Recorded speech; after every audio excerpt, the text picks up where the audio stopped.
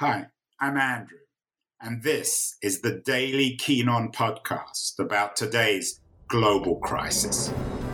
The coronavirus pandemic is dramatically disrupting not only our own daily lives, but also society itself.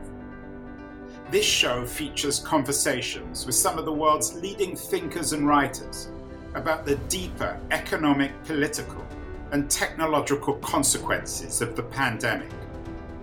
It's the daily podcast trying to make long-term sense out of the chaos of today's global crisis.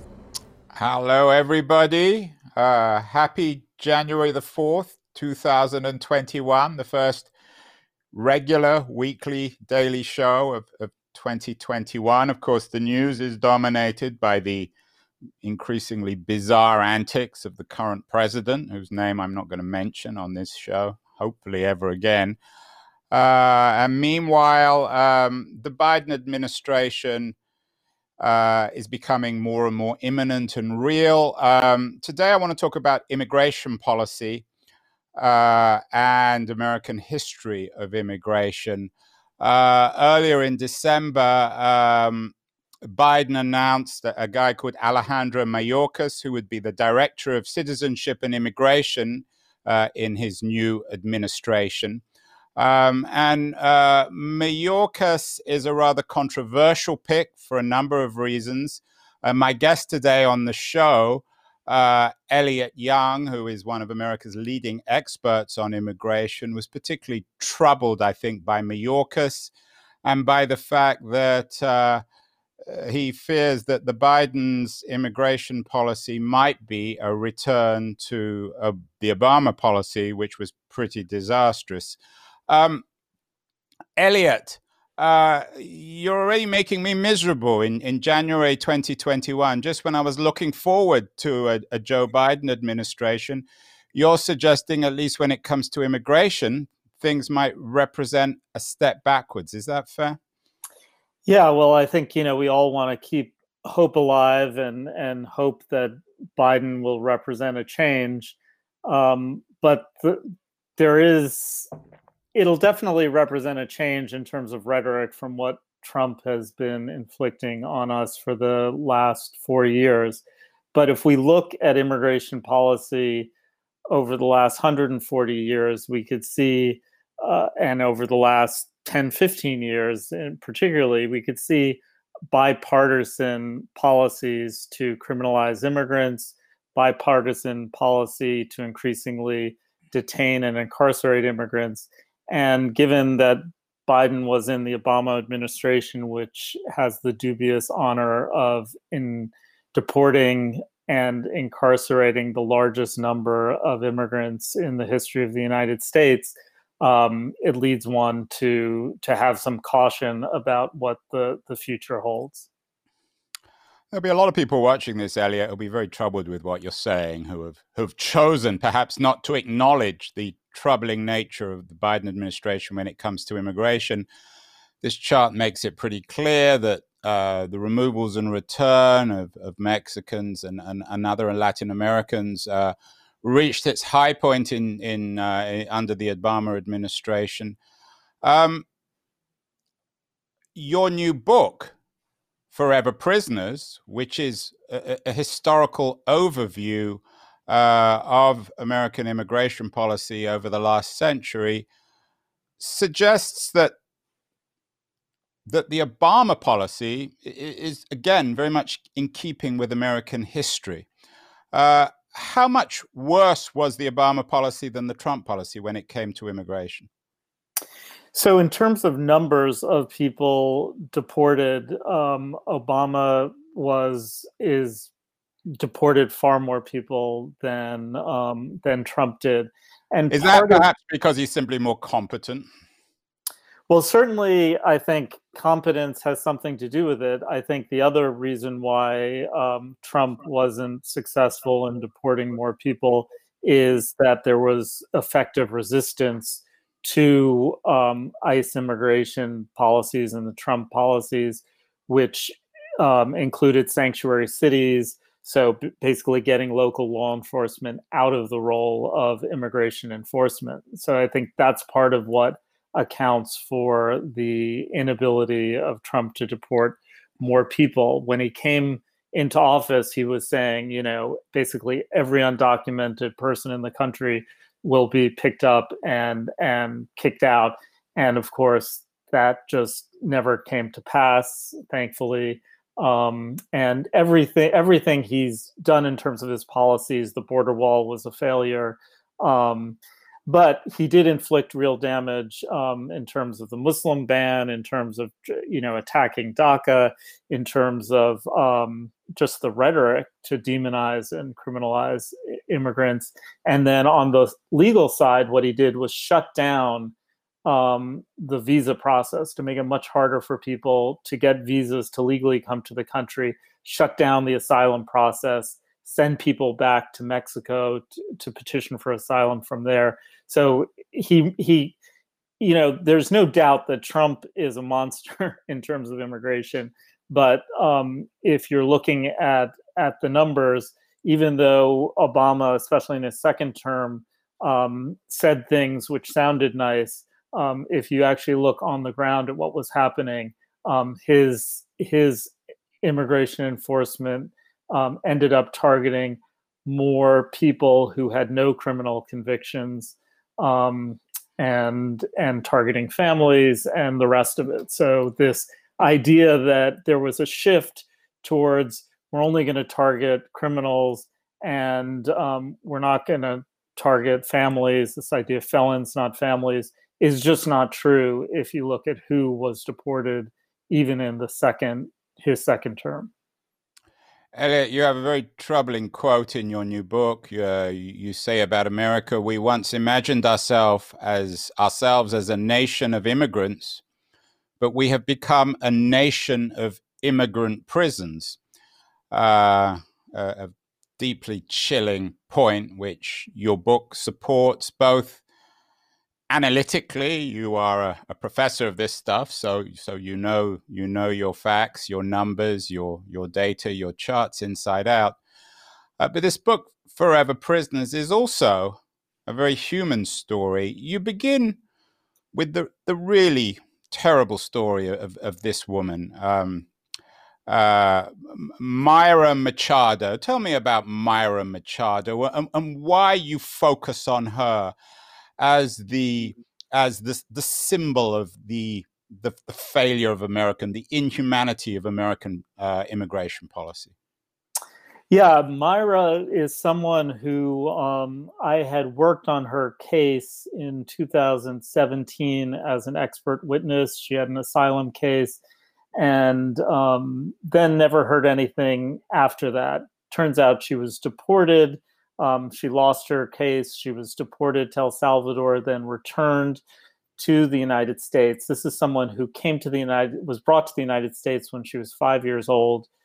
So for all intents and purposes, she's an American, speaks English, has an American attitude. I don't know. There's nothing more you can say except for having the paperwork. She's an American, had 3 U.S. citizen children.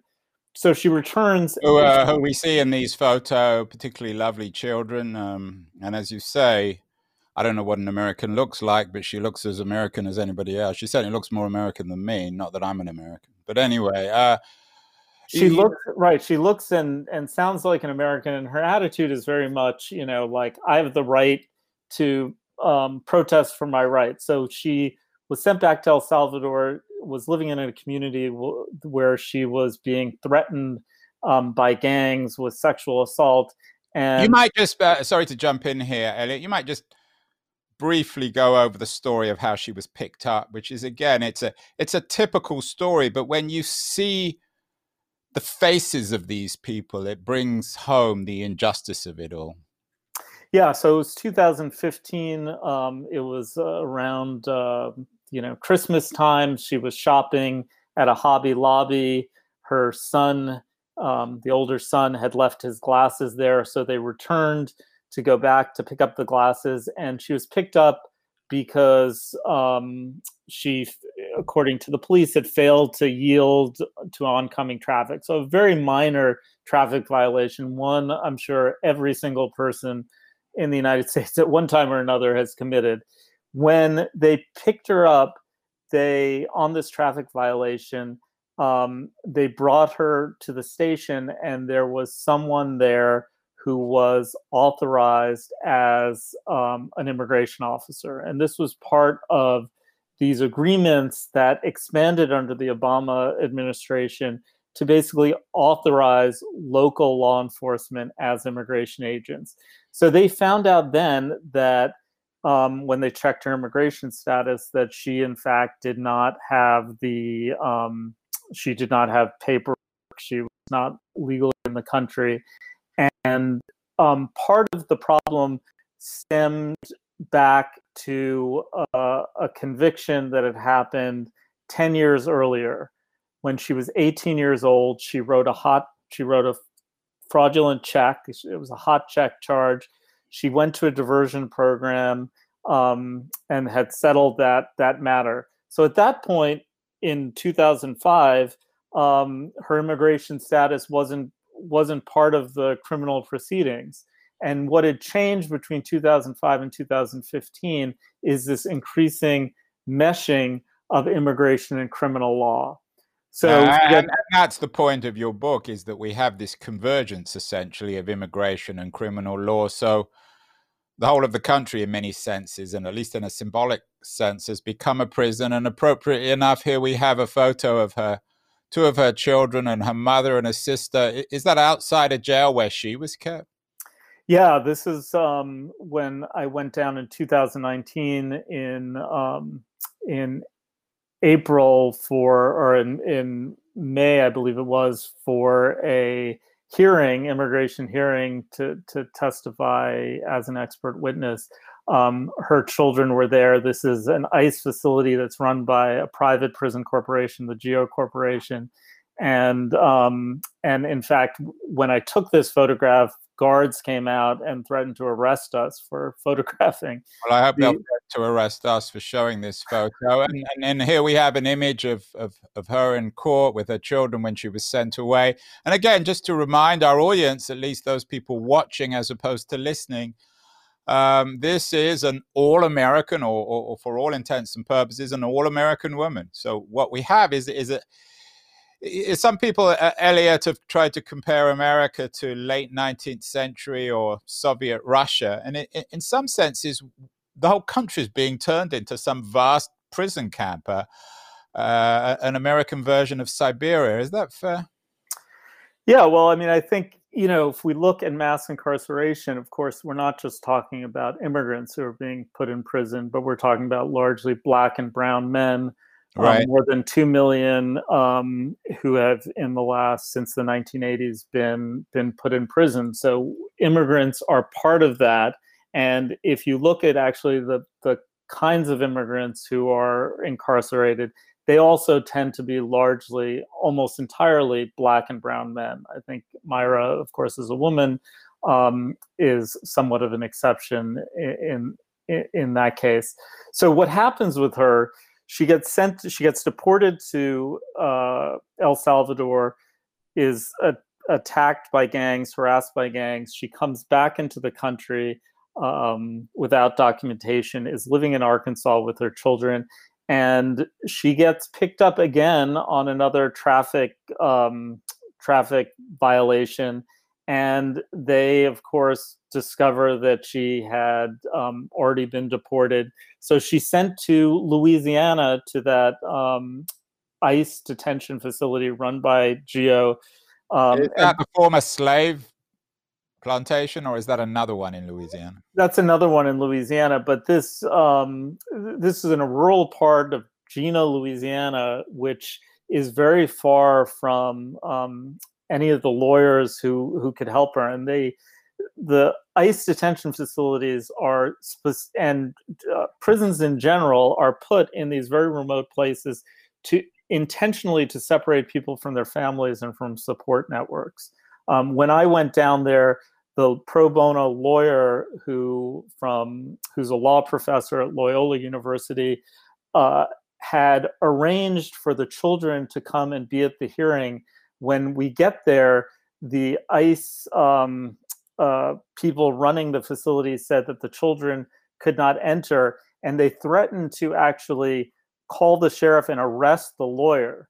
And this is the kind of harassment that if you could see that kind of harassment being directed towards law school professors, you can imagine the kind of situation that the actual immigrants are facing in these prisons. And there's been hunger strikes. There's been resistance by immigrants in these prisons to their detention.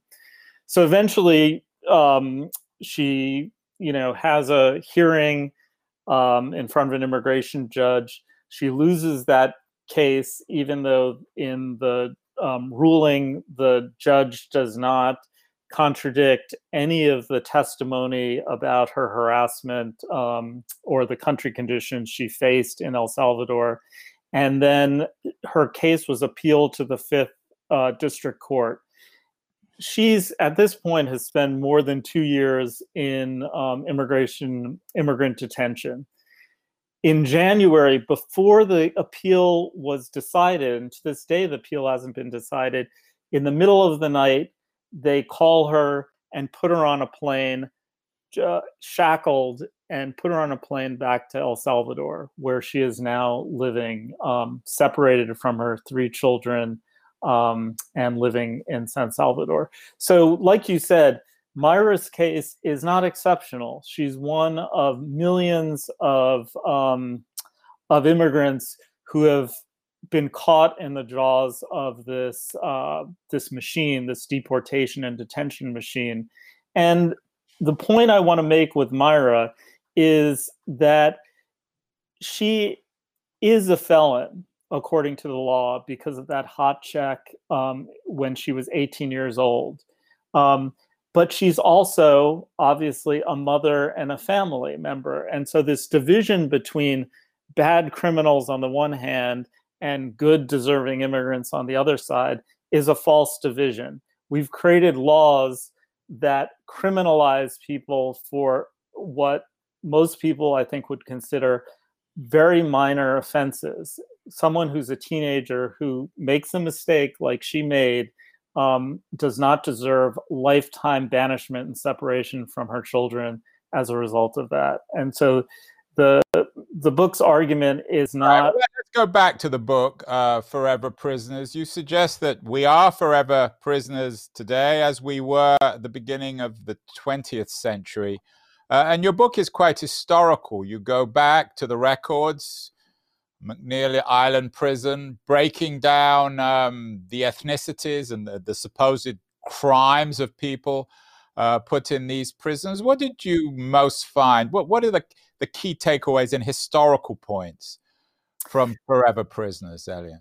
Yeah, so I think a lot of the journalists and other sociologists looking at immigrant detention today sort of mark the starting point of this in either the 1980s, 1990s, or some people even more recently, and say, you see this mass increase in the immigrant detention bureaucracy.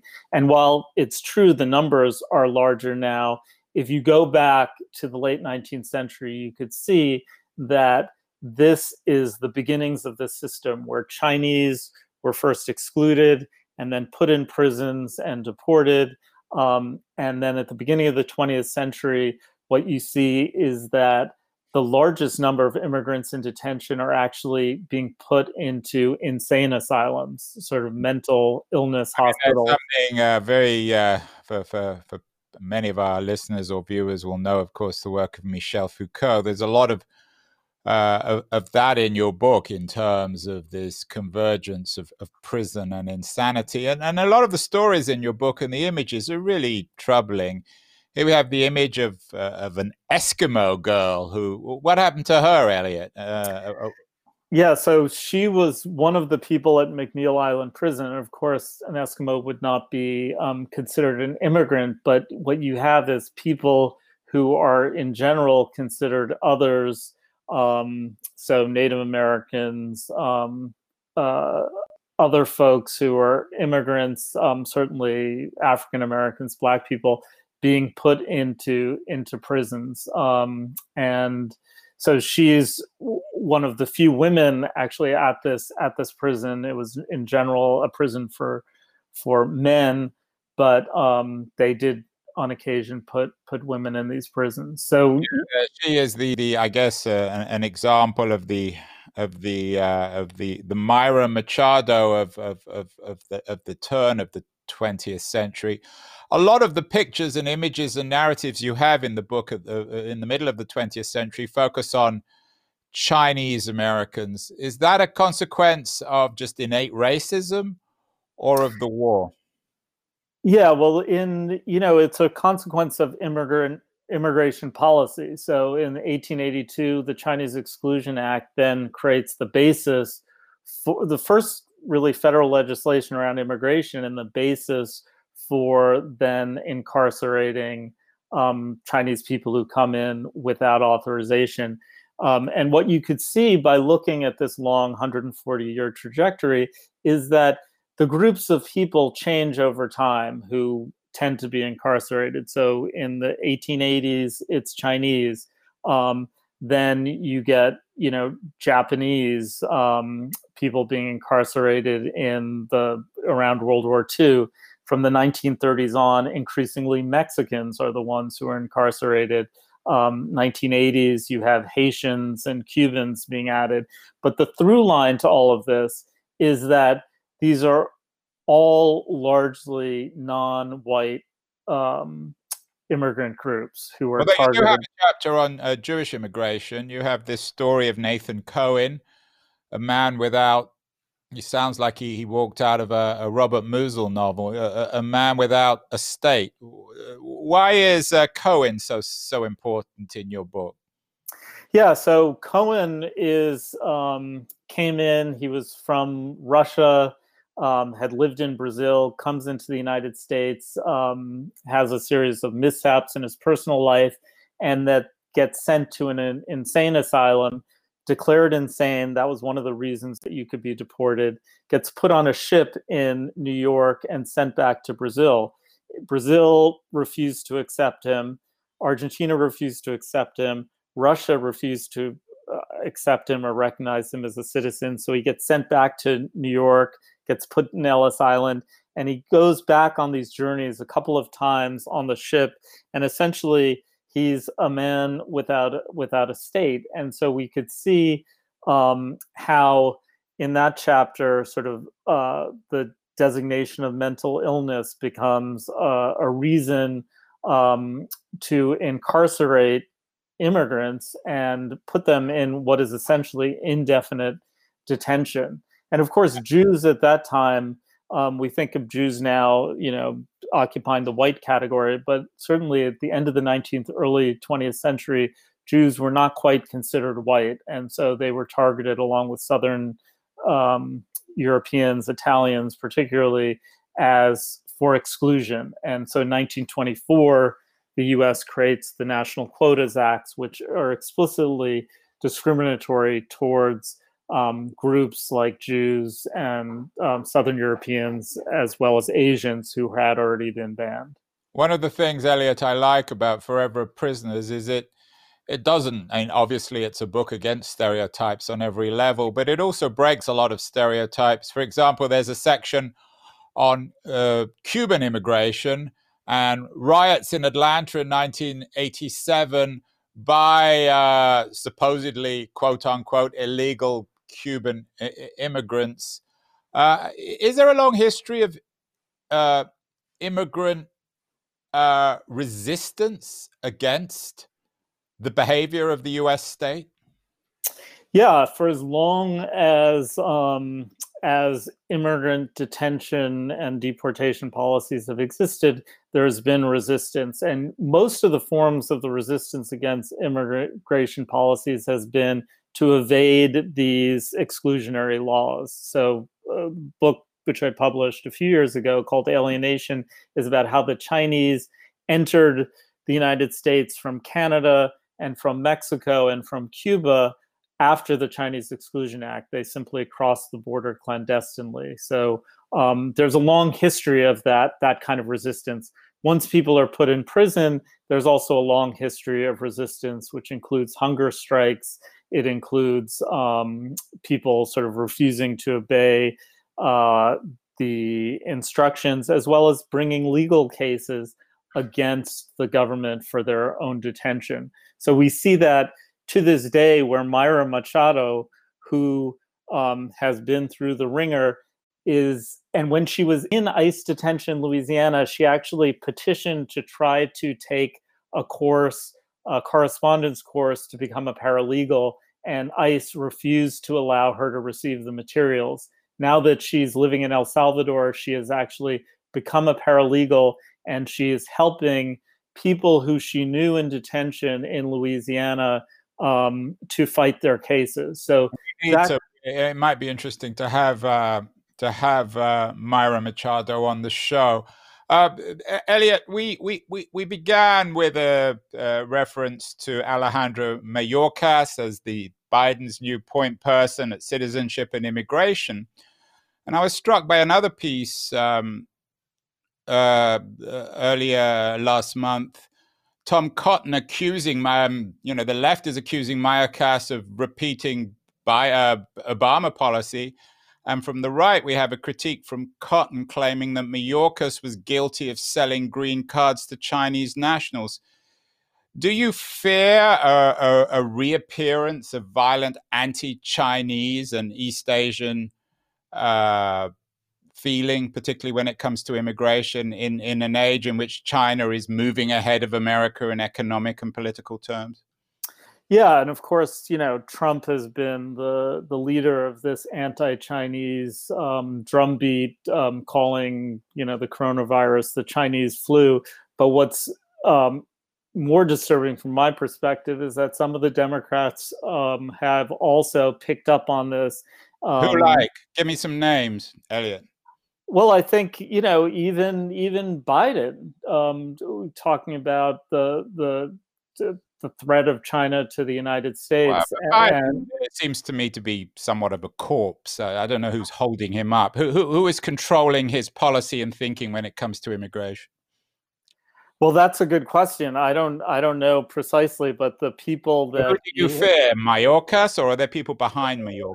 Yeah, well, one of the people he has chosen as an advisor on immigration is Cecilia Munoz, who in 2011 defended the separation of children from their parents. So that is disturbing to know that one of the advisors to him on this crucial issue is someone who defends a policy that everyone now recognizes completely immoral and unjust. It's interesting, Elliot, that we have, for better or worse, an obsession in early 2021 with ethnic identity. A lot of people are keeping score with the number of African Americans and Hispanics and other ethnic groups appointed the Biden administration. But Mayorkas, who is a Latin immigrant Jew, seems to have a bad record. The woman you just mentioned has a Hispanic name. I don't know much about her. Should we be less obsessed with ethnic identity when it comes to these policymakers? I mean, who is the model for an enlightened policy person when it comes to immigration? The worst use of diversity is to put people who might represent or in their identities are marginalized, come from marginalized ethnic groups, but whose policies actually undermine the interests of those same groups. And so, yeah, just having Latinos or African Americans or women in positions of power is not, for me, in and of itself, going to resolve the longstanding problems we have. We have to look at what policies these people support and recognize that there's also a diversity of political opinion among these groups. It's kind of racist to believe that just because someone is Black, that they are going to have a particular political orientation. There are, Clarence Thomas. There are lots of Black folks who would pursue policies and have ideas which I think I would think are putting the cause of Black people and racially marginalized groups behind. So I think we need to not just laud the selection of people based on their ethnicity, but actually look at their policies. And there are plenty Elliot, let's end positively. Yesterday, we had a conversation with 4 writers, all written about America and geography and the land. Do Americans, in broad philosophical terms, need to rethink the idea of American soil when it comes to citizenship? I mean, we can come up with all sorts of policy initiatives, which are rather boring. Is there a need for a philosophical rethink of America as an idea, as a place, as geography? Absolutely. And I think more broadly, we have to rethink the nation state, which is a historical formation, the modern nation state, which emerged at a particular time in history. And in many ways, the nation state is an archaic form. And what we have now are millions of people in this country who are living without any rights whatsoever because of this idea that citizenship and legal migration should determine your rights. And I think moving towards an idea that people living in your community should all have human rights, should all have civil rights, is where we should be heading. And as you said, that's a philosophical shift that we have now. And also recognizing that in truth, unless you're a Native American, the rest of us are immigrants on this land. So the idea of we're here, this is ours, and we're going to shut the doors behind everyone else is really a lack of understanding of the historical legacy of this place. Elliot, wonderful conversation. I appreciate your openness. Your book, Forever Prisoners, is a troubling read, but an essential read for anyone who cares about the hypocrisy and the immorality of American immigration policy and the persecution of immigrants like Mayra Machado. In addition, Elliot, we're still in lockdown. You're in Portland, up the road from me in Berkeley in early January 2021. What else should people be reading in addition to your new book? So I've been very involved in local policing issues, which has become national news. Of course, what's going on in Portland in terms of policing. And there's no better book than Alex Vitale's The End of Policing, which basically makes the case for abolishing the police or defunding the police. So I think that's an essential read. And the other book I would plug is Stuart Schrader's Badges Without Borders, which talks about the internationalization of policing. So this is not only a situation we're facing in the United States, but it's really become a transnational phenomenon of policing. And that is, of course, something that we're facing in the United States, but really around the world. And I think rethinking the role of police, shrinking the police, is essential towards getting back to a freer society, a more democratic society.